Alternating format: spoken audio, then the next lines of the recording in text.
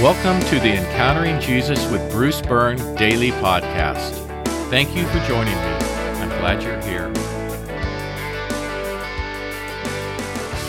Today is Tuesday, week 12, day 2. We begin with the pre-flight checklist. Remember to use the pause button as needed. Also remember that you can skip the third and fourth item if you're all caught up. Our first item, ask for God's blessing and protection. The second item, assert spiritual authority. The third, ask for forgiveness. And the fourth, extend forgiveness to others.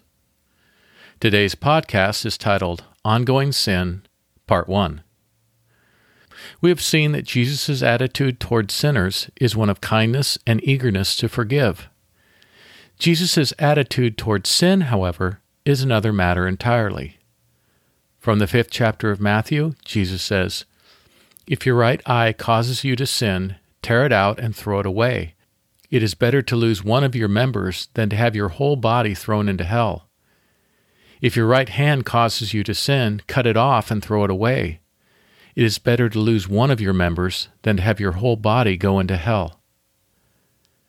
Now please note that biblical scholars agree that while the above accurately represents the seriousness with which Jesus views sin, he is not actually counseling for the removal of body parts in the fight against sin.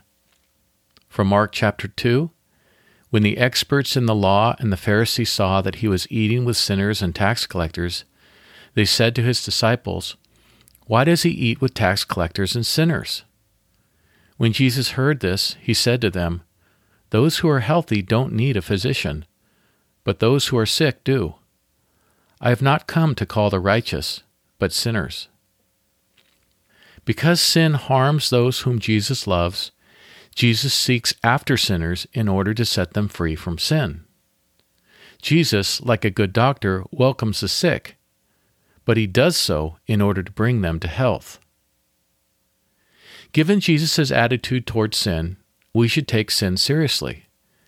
And given Jesus' attitude toward sinners, we should approach Jesus with confidence when in need of forgiveness. But what of ongoing sin, the kind that is habitual, the kind that resists even our best efforts to overcome it? It is one thing to look Jesus in the eye and ask for his forgiveness regarding momentary failure. But how do we look Jesus in the eye if we repeatedly give in to that which offends him? Nothing will undermine our relationship with God and the joy to be found therein more than ongoing habitual sin.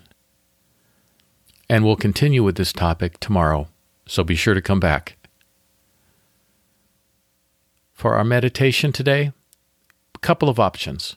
Option 1, meditate through Jesus' encounter with the leper by memory.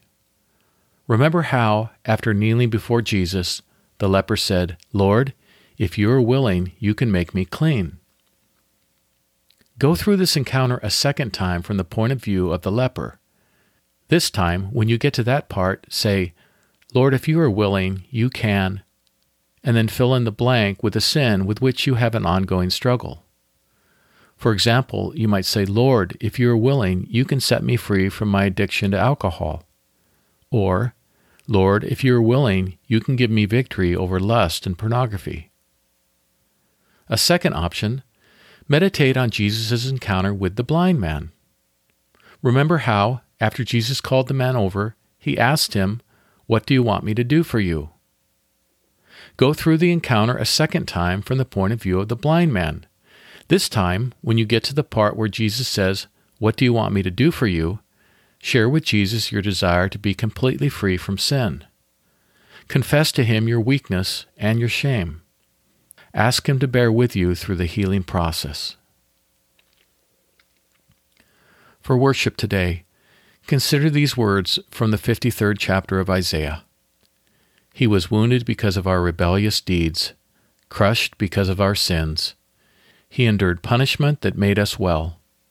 Because of his wounds, we have been healed." Worship God for enduring for us that which we could not endure for ourselves. Our concluding prayer: Jesus, no one has victory over sin except through you. I am grateful for your willingness to forgive, but I also want to be set free. Please transform me by your power so that I might no longer grieve you. Amen. Let's pray together. Jesus, no one has victory over sin except through you.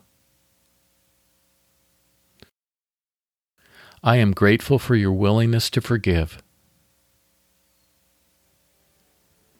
but I also want to be set free. Please transform me by your power so that I might no longer grieve you. Amen. Remember today to pray for the people you know who need emotional healing.